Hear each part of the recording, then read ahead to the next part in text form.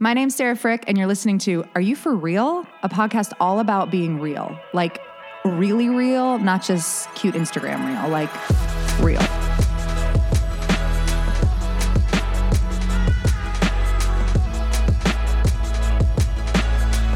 Welcome back to Are You For Real with Sarah Frick. Today we are talking to Mariah Darby. This is part 2 of our birth stories.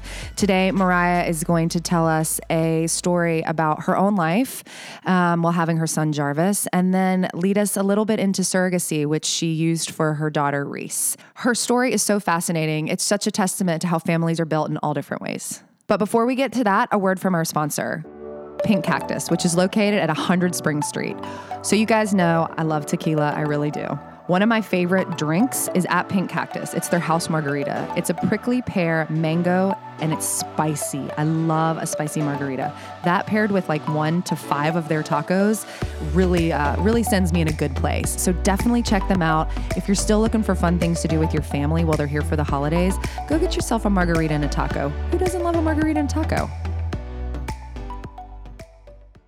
All right, guys, we are sitting down with Mariah Darby right now, and she is going to share her birth story with us. Mariah has 2 sons and a daughter, and so I'm going to honestly just let her start, and we will just chat our way through this one.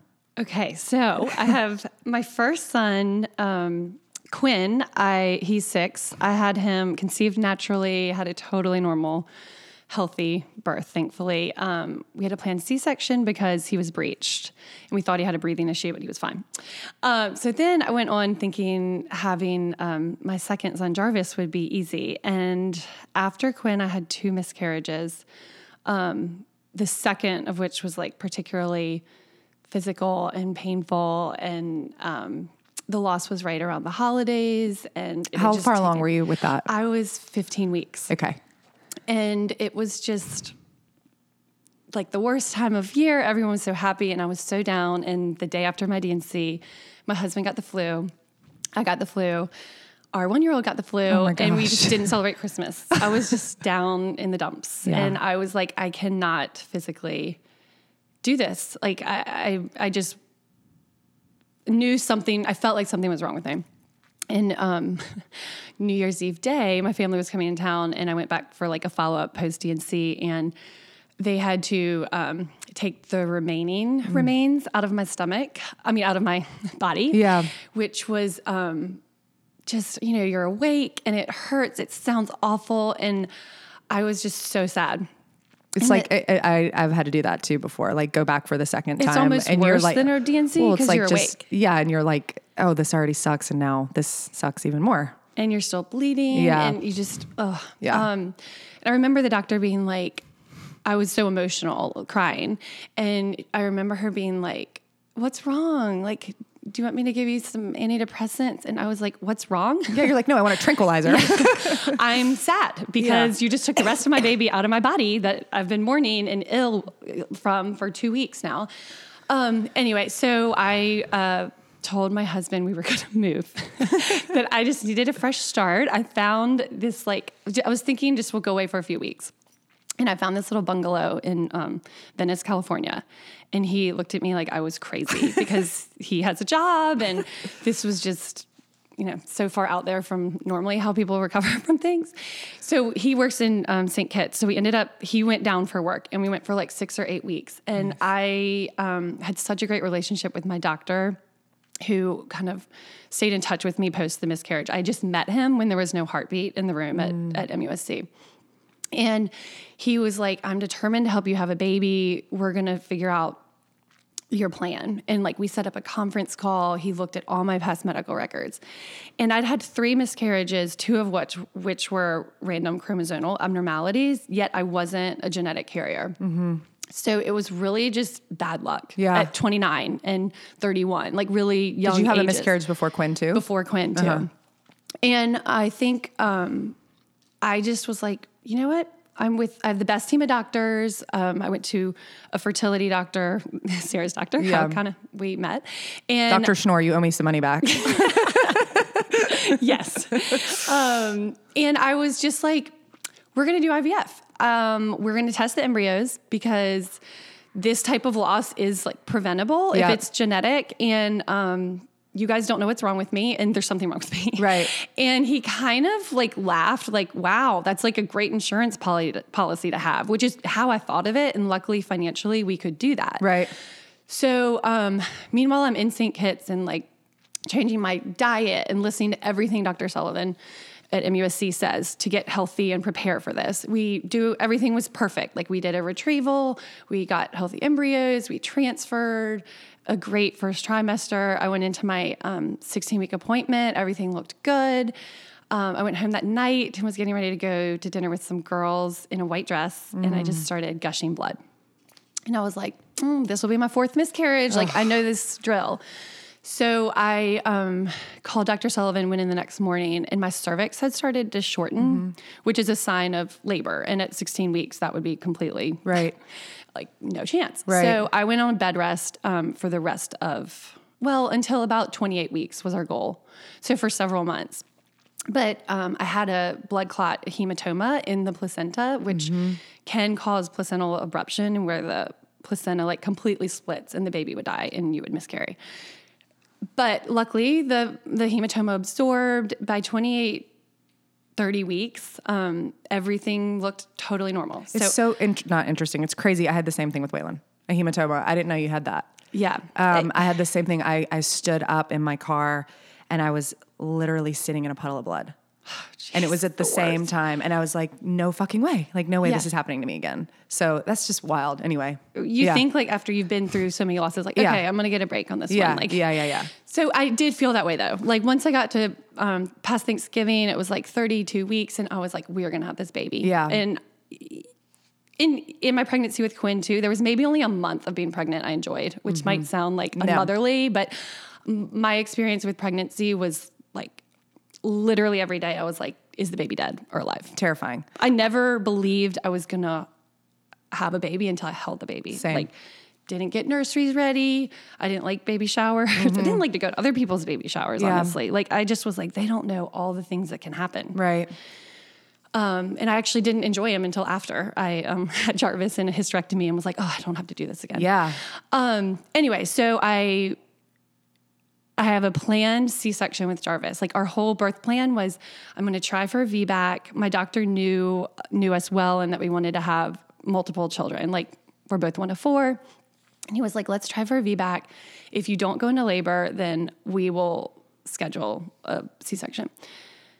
So funny. Our C-section was scheduled for Monday and a little bit early. It's 38 and a half weeks because my doctor was going to be out of town and like, I needed him. Right. And so I go in Friday morning and he was out of town Friday.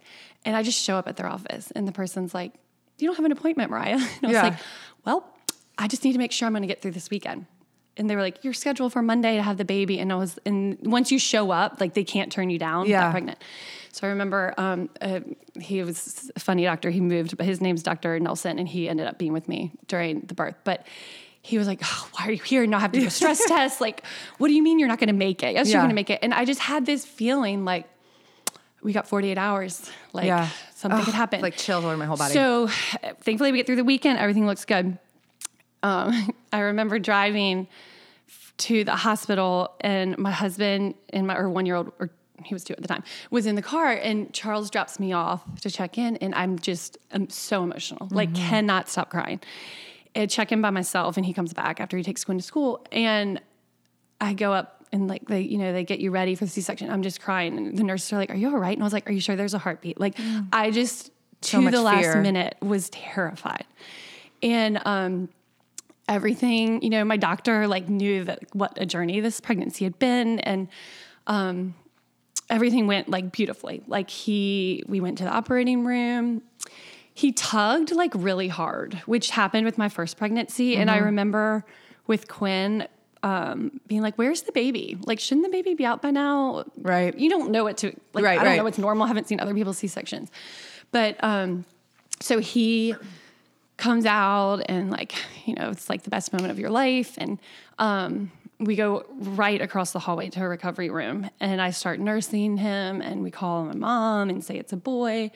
And I delivered my first son at East Cooper, which is like a hotel. Mm-hmm. Yeah. You have like a suite by yourself. And at MUSC, it's like this tiny room and there's residents and it's a teaching hospital. So there's lots of people around and they're massaging my uterus, like my stomach, like lots of hands. But I've had a C-section, so I can't really feel anything down there. And I'm in this bubble with my baby and Charles. And the nurse is like, I'm going to call Dr. Sullivan. I see a little bleeding, but I want to get ahead of it.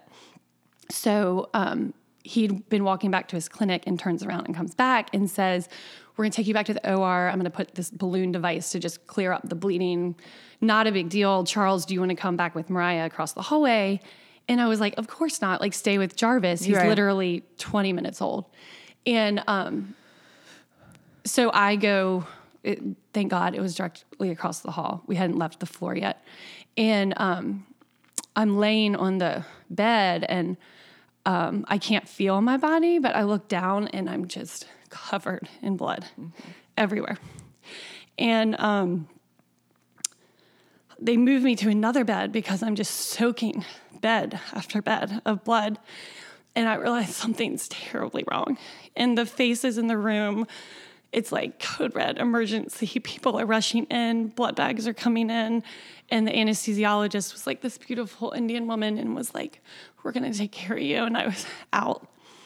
But the surgery was like 4.5 hours. So Charles is like, meanwhile, across the hall holding our baby. And the Donna Johnson, who's the head of maternal fetal health, like walks in the room and he said, we knew her because in trying to get pregnant, we had met with her. And he just knew like something's terribly wrong with Mariah. So at this point, they don't know what's wrong with me, which is why it was such a long surgery. And thank God I was at MUSC because like East Cooper would never have had enough blood. I wouldn't have made it. They called in the oncology team because they're experts in bleeding. And so there were like multiple surgeons and eventually they had to take my uterus out because that was the only way to make it stop bleeding. And, like afterwards at my postpartum appointments, I would say to the doctor, he'd be like, how are you doing? And I just couldn't articulate it other than like, I'm not supposed to be here. Like everything I did for weeks was just this like post-traumatic stress of like, that haunted me from the surgery. And he would later tell me that like your heart stopped twice in the surgery. Like the fact you didn't have a heart attack, the fact that your body took the blood, it was 16 pints of blood. Like, oh God. Okay. So I wake up the next day in the surgical trauma ICU on a breathing machine, like ventilator. Holy shit. And I'm holding my baby. So you're on like heavy narcotics.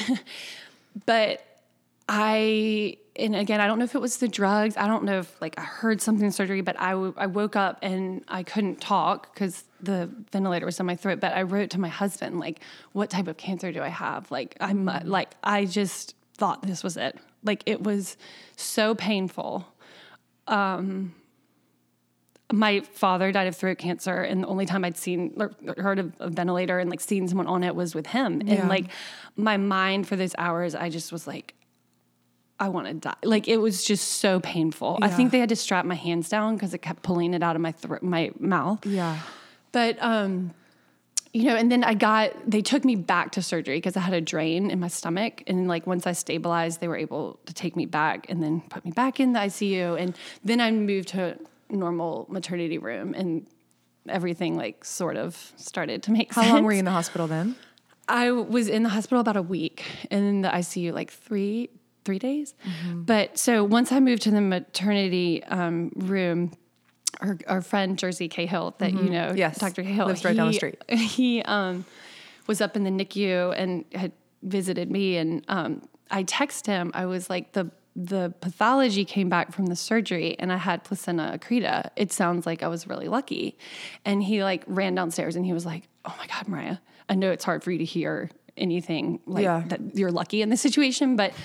We had a mother who delivered full term with accreta at MUSC 8 years ago, and she didn't make it. So what is that? It's when your like the embryo implants too deeply into your uterine wall lining. And in most cases, you see it in ultrasound. On mine, I mean, we had a million ultrasounds with the highest level machine because I was being seen by maternal fetal health once I started bleeding at 16 weeks, and it just never showed up. I mean, it's just like, I don't think it's anyone's fault. It just, imaging's not perfect in any field of science.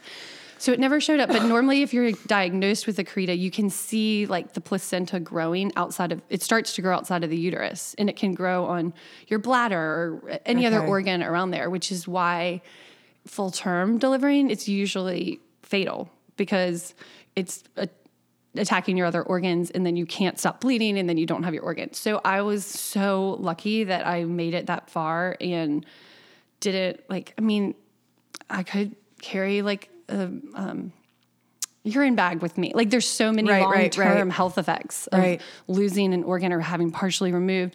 But if you are diagnosed with it, you plan on an early delivery. I think by 32 weeks, they want to take the baby out, and your friends and family donate blood because the surgery is really long and there's a lot of bleeding. So I just felt like so fortunate to have delivered full term and been at a hospital that had blood and like super skilled surgeons that even not knowing my condition were able to like, you know, let me live a quality of life that's pretty much exactly the same. Yes. I mean, I wasn't even, I mean, this is a whole nother birth story with my daughter because we used a surrogate, but not having a uterus to me was, it didn't affect me. Like I had a partial hysterectomy, so I don't have my uterus, but I have my ovaries. So like I still, this might be too much information, but I still like have never too much. I still have all of the hormonal like imbalance, you know, your period, what you go through every month, but I don't like bleed it out. Right. And I've gotten to know people that have used surrogates that had ovaries taken away too. And in that scenario, you go through early menopause and you're on a lot of medications daily just to regulate your body. Right. But, and I think the way that I lost mine was like so, dramatic and that I was like, I knew the alternative was not being here. So it didn't, I was like, perspective. That's totally fine. Yeah. But I've talked to women that have like gone in to have their first baby or twins in a C-section, and they're like, oh, there's a lot of bleeding. We're going to have to do a hysterectomy. And they leave the hospital and they're like, what the hell just happened? Like, I wanted to have another baby. Like, couldn't they have done, you know? So I think the like extreme situation for me, it's been so hard to, I remember this one girl sent me a sympathy card when I had Jarvis, and I know I was in like a deep, dark place, and this is like not a nice way to judge someone who's reaching out to be kind. But I remember being like, oh my God, does she not realize I had a healthy baby? Like, what is wrong with her? Like, I am so lucky. Like, I think you hate that feeling of people feeling sorry for you. Yeah. And you had worked so hard to get him. He was the prize. Right. That like, I left the hospital the exact same scenario. Like, I was a family of 4, and I for a little while, like saw this picture of like Charles leaving with 2 boys by himself and like being a widow. Like to me, it was like, there was nothing to be angry about. Right. But I do think if you hadn't had the opportunity to be pregnant, and I mean, you and I know, like when you're determined to have a baby, like there is nothing like, okay, we'll try another cycle. We're going to do this. Like for me to like almost have that option taken away was like a relief. Yeah. And like this burden I was carrying was like, okay, we're going to think of other ways to have a baby. Totally. When I went in to have the twins, I got my tubes tied, and I remember John being like, are you sure? And I was like, you're going to have to find a new wife. Like, I am so sure. I've never been more sure about anything in my life. I will never do another round of like IVF again in my life, you know, because I was just emotionally exhausted, and it was just so much. It's so much. Well, and it's just like the up and the down and the anticipation and everything. So now you have these 2 beautiful, healthy boys, and you're like, Charles, we're going to have another baby. Crazy. He wanted another baby too. I know he did. I know. Okay, and he's a love. So yeah, he definitely had a period, and we both did, of like, oh my God, why would anyone ever be pregnant? Like, how could we ever go through anything like this again? And we knew we didn't want another baby, and we'd always like been wanting to adopt. Like, we met with a lawyer. She did adoption and surrogacy law here. And at the time, the wait she suspected to adopt a third child was going to be at least 6 years. Now, that's if we want to stay in the state, but there's other routes to go. And that seems like a really long time. Yeah, it I does. had a hard time waiting, like just the length of a pregnancy. Right. But she also was like, we still had embryos, and she was like, I think you should at least consider surrogacy. You're kind of a hard match because a birth mother often picks a couple that doesn't have children or has one and wants to give the baby a sibling, which if I were a birth mother in those shoes, I probably would pick a couple that didn't have a child. And that made sense. And I had a friend who lived in Charleston but moved back to Richmond, and she'd used a surrogate. And so many people will be like, oh, I could never do that. And I think a little bit of my mindset had been there, like, oh, I struggled with doing IVF of like, maybe I'm not supposed to have children. Right. This is God telling me. Like, I think you can tell yourself any story and rationalize it. But so the more I learned about surrogacy, I talked to several people, my sister's friend and who had interviewed agencies, and it's a process. Like, Can imagine. There's this is kind of terrifying to me, but so the surrogacy adoption lawyer we met with suggested I join a Facebook group, and she said that 50% of her adoption and surrogacy cases match online through social media. Wow. And I was like, really? Yeah. That's even scarier. Yeah, But anyway, she came back to me a few weeks later. And at this point, we were not like trying to have a baby. Like, I think Jarvis was 6 months old, but I knew this could be years process. So, and she brought us a surrogacy candidate, and Charles and I went to lunch with she and her husband. She lived in Buford, and I just didn't have a great feeling. I was thinking, like, she's so young. And a lot of surrogates a lot of them are military families. She happened to be. And, but I was like, I called my doctor that delivered Jarvis, and he was like, maybe this is just like falling in your lap for a reason. Let's see. So Dr. Schnorr actually like interviewed her and did his screening and called me immediately. I was at coffee with her and was like, Mariah, no. Appreciate his very stern bedside manner. And I was like, okay. How did he know? Like just emotional? I think she had a few like mental health postpartum things, and that was obviously. And you knew in your gut anyway. I was like, I agree. Like I wasn't going to fight this. And again, like the hardest part of surrogacy for me was, given my near-death experience, was how could I ask another woman to do this? Mm-hmm. Like the thing that almost killed me. Right. That still, I'm like, how did I do that? Yeah. There's an organization called Every Mother Counts that Christy Turlington founded after she hemorrhaged in childbirth too. And it's so terrifying that like the United States, like of the developed countries, we have a rising maternal health rate. Like each year more and more women are dying in childbirth in our country, which just makes Did they know why, or did they go to their website? They have lots of statistics, but a lot of it is like healthcare providers not listening to women when they do have a complaint. A lot of it is poor prenatal care, especially in rural areas. Sadly, so much of it is like systemic racism. Like the maternal death rate for African Americans in our country is significantly higher, like 4 times more likely to die in childbirth. And interesting, our surrogate was African American. Mm-hmm. And when we matched, the only pause I had was like, oh my God, she has to have the best, like, where does she live? What's her doctor like? Like, I want her to like have like a team of support around her. Yeah. Just because I'd read all these articles and seen it on the news. I mean, like, did she have any of her own children? She had one daughter who at the time was 9, and she'd had one little boy through a surrogate for another family. Anyway, so after the poor matching locally, I was like, that's it. We're going to use an agency, which is the other route to go with surrogacy. And an agency is often a law firm that kind of screens candidates around the country. Some are local, but we went with an agency outside of DC. we had like a Skype interview with the founder, Diane, and immediately, like, it was the first time I was like, I'm so comfortable with this. Like, I like struggled that what I was doing was so greedy or selfish, and again, like risking someone's life. And she just had like the most beautiful way of thinking about how we build families and why we build families, and like what a gift.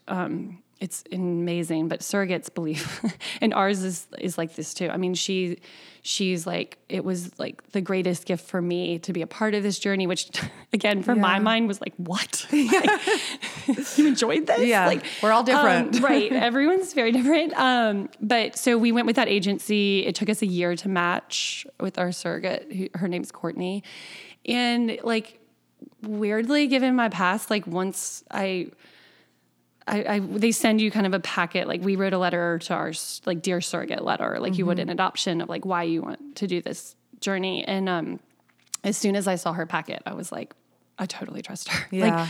Like I trusted her body a million times more than I trusted my own. And like she just, like, everything about her was so warm, doing it for the right reasons. Her mother wrote a letter, her employer wrote a letter, her best friend, pictures, like the agency had like gone to her house and like really painted a picture of what her like daily life was like. Right. And then she came to Charleston. We met her like, because it's like, it is a legal contract process. Yeah, I mean, I'm sure. We met with this psychologist and talked about like every scenario. Like at 20 weeks, the ultrasound shows this severe birth defect. What do you do? Yeah.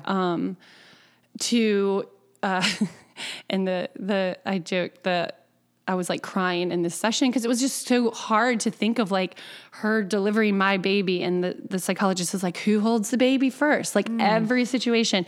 And I was so emotional. The psychologist was like, Mariah, maybe you shouldn't be in the delivery room if this happens. And I was like, bitch. Yeah.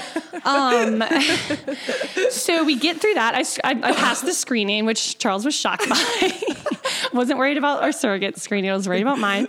And, there was a little pause in the transfer, like with Courtney's blood work. She lives in Mississippi, so she was screening there, and then she flew to Charleston for the transfer because our embryos were here.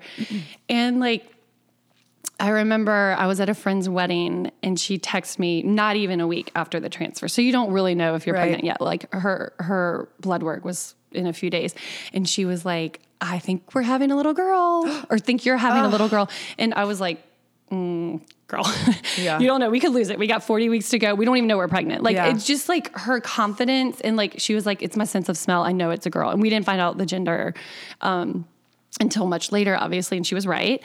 And, it was just like In her first transfer, she got pregnant. She did. Yeah. Yeah. That's awesome. She was made for it. Yeah. Totally. I just think some women are. And, but I still like, I wasn't as psycho as I was during my pregnancy, but like she FaceTimed me for every single appointment. And like when they were looking for the heartbeat, it was like I was having a panic attack inside, like trying to hold it together. But like so unusual for me, the pregnancy was totally normal. Not one You're like, hiccup. Are you sure this is my baby? The only hiccup in the process was like late in pregnancy. It was the fall, and I'm FaceTiming, and the doctor's like, all right, we're going to do your flu shot. And she was like, I don't like to do flu shots. And I was like, in my mind, like she is going to get a flu shot. So, but again, like a agency, like we had a case manager who, if I had any concern, I talked to her, and like all finances were handled through her. And like my relationship with Courtney was like only like, how are you feeling? How's the baby? Like, there was nothing negative or like awkward. Like as weird as it sounds, it was just so natural, which I know sounds crazy. No, I don't think it. I mean, I think it sounds like it was meant to be to me. Yeah, and it's just like I just don't. I probably wouldn't have believed this until I went through this. And I have people like I took Reese, our daughter, back home this summer and was like in the pool, and she's like really clingy, like most children are with their parent. And like someone said to my mom or something like, I can't believe how attached Reese is to Mariah. And I'm just like. Yeah. I just, carrying a baby in your stomach, like for some people is such a bonding, amazing experience. Totally. For me, it wasn't. Right. And like, obviously I don't think that makes you a good mom, you know, like I just was like, I could have a baby fall out of the sky and it could be mine. Like, it doesn't matter that it was my embryo even, you know, it was a baby. That, Right. Okay. So everything was normal. She was due December 27th. So we were like planning to do Christmas in Mississippi. Some like rental I found online, and Charles was like, this is going to suck. But I was like, we're all going to be there. And then thankfully she went into labor early and called me on like a Friday night at 5:00 and was like, my water just broke.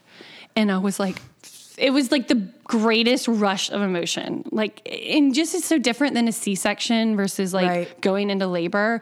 And I just remember like Charles had just walked in the door, like screaming, like, boys, you're going to have a sister. Like the whole house, we were all just like this frantic. My neighbor Ashley came over and took the boys, and literally Charles and I just like got in an Uber and went to the airport. Like on the way there, he's getting the last flight through Atlanta to Gulfport, and like the stars aligned. There were 3 seats left on it. His grandfather came with us. Like he was like in a pool working out, like swimming laps, and like had his bag. Like we like make it to the airport, we land, we go to the hospital, and she was just like so calm. Like she was laying in the bed.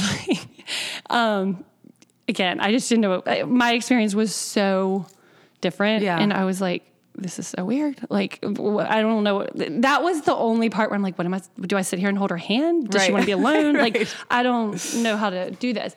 But she was like, y'all should go check in your hotel, shower. Like, the baby's not coming anytime soon. The nurses were like, it'll be at least 8 hours.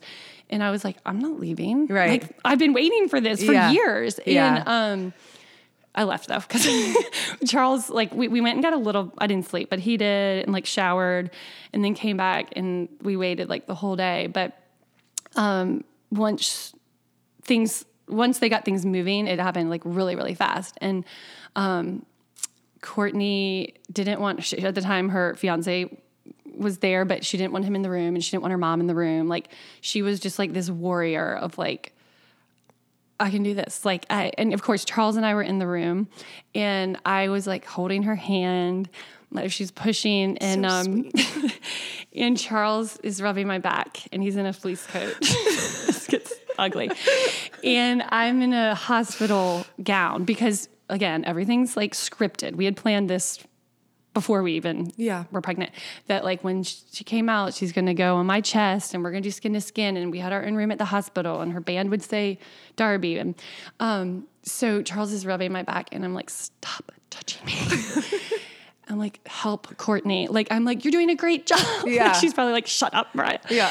And I just am like, stop touching me. I'm so sweaty. Like the panic attack is happening. Yeah. And again, I'd never seen a vaginal birth, and the heart monitor is up and down, and I'm like, oh my God. Yeah. We have been through so much. It's going to be stillborn. Like I know the baby's not going to be breathing.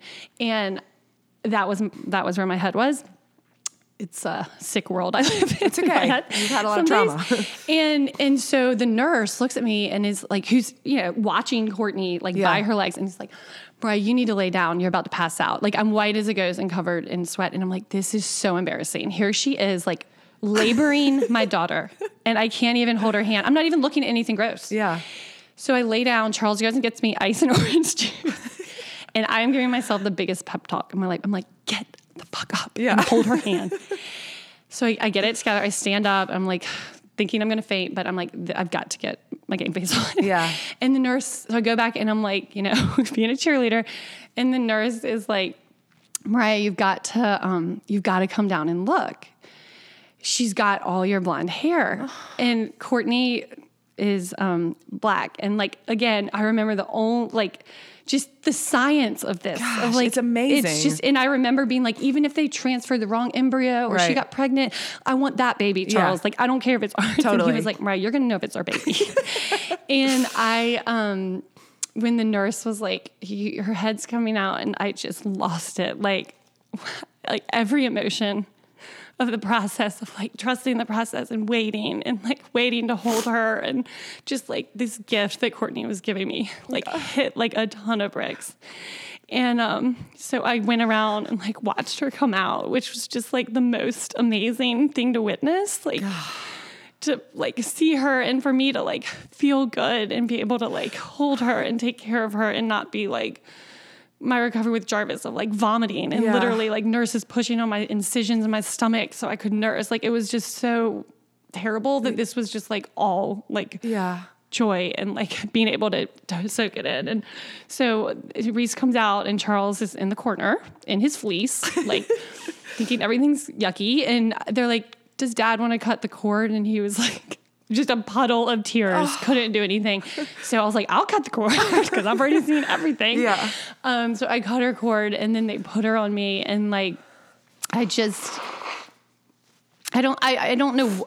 I didn't think about that moment because I think I was so terrified and you were like guarding. Couldn't picture it. Like I just had all these like fears and everything went perfect. And I remember they like, were like, all right, bring her to y'all's room. Like Charles, come, Mariah the baby. And I like gave her to Charles and I just laid on Courtney's chest and was like, thank you so much. And she was like, go hold your baby. She's perfect. She was like, you gotta go to your room with her. And for her, like in that moment to be by herself and like physically what she just been through and like thinking of us and thinking of Reese and like how important it is in that time to like be with our mom and dad. And it was just like more beautiful than I could have imagined. Oh my gosh. And we stayed in the hospital with her and Courtney, like the angel saint she is, was like pumping milk and having it delivered. And I mean, I like had no problem.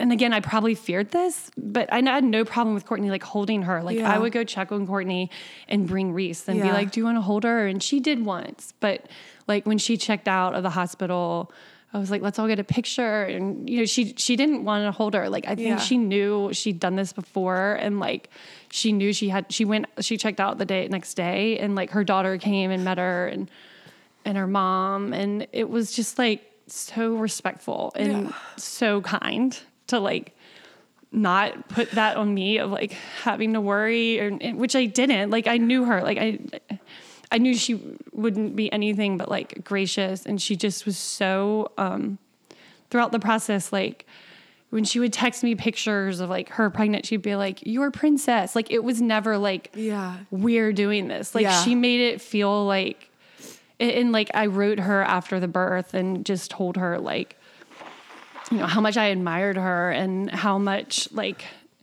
how thoughtful she was and like respectful of me throughout that process. And I remember her writing me back and just saying that like being a part of this gift, like brings her more joy for the rest of her life than she'll ever know. And I just can't imagine. Like she sounds like an angel. Like she's just so kind. And it was, and I've had friends be like, will you ever take Reese to meet her? And like, she invited us to her wedding in September. It was when Dorian came through and we didn't go, but I was like, absolutely. Like I'm not like threatened or fearful. Like she's someone who like, I hope Reese like learns from, and we all like my family learns from, and like what true generosity and like helping a stranger is, you know? And I think so much of like the fertility world and like people judging or like thinking that's wrong or like test tube babies. And it's just, to me, it's like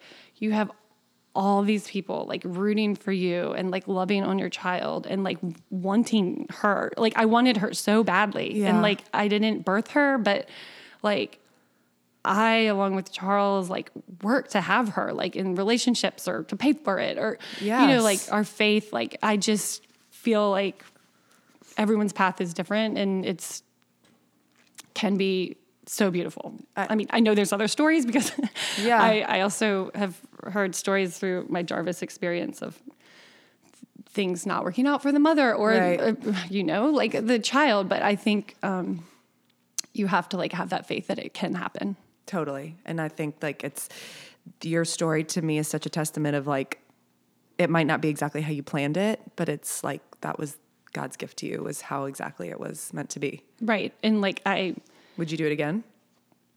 I would love to. Let's wait till we tell Charles that. I would love to adopt or do surrogacy. But if we adopt, I told him we need to like adopt two or twins. Like I want them to like have each other. And he's like, well, we're getting two puppies and like, twins. He's like 5. But no, I mean, again, I feel like every time you get pregnant, whether through adoption or naturally or surrogacy, it's like, and this is a scary outlook to have of just like, oh, we're rolling the dice again. But that risk is always worth it. Yeah. I mean, I feel like I just need, like, I'm still kind of taking in Reese's birth, and she turns 1 on Sunday. And I'm just like, So sweet. this month of just like what we were doing and waiting and like packing. And it was just like, it's almost more emotional now than it was when I was in it. Yeah. Yeah. Yes. That was awesome. 2 different long stories. Oh my gosh, it was beautiful. That was so good. Thank you. Seriously, thank you so much. You told it so eloquently. I mean, really, really beautiful. Thank you. Mariah, thank you again so much for sharing that heartfelt story. I definitely was eye-opening to me. I whenever I was going in to have my babies, I never thought about myself. But obviously, we need to survive to have these children and to be able to mother these children. And when Mariah said the thing about Charles leaving the hospital as a widow with 2 little boys, it shook me to my core. So thank you for being so real and vulnerable. What a beautiful testament to your family. So as always, guys, if you like us, even if you don't, share with your friends, rate us, review us. We love what we're doing, but we need you to keep doing it, okay? Thank you.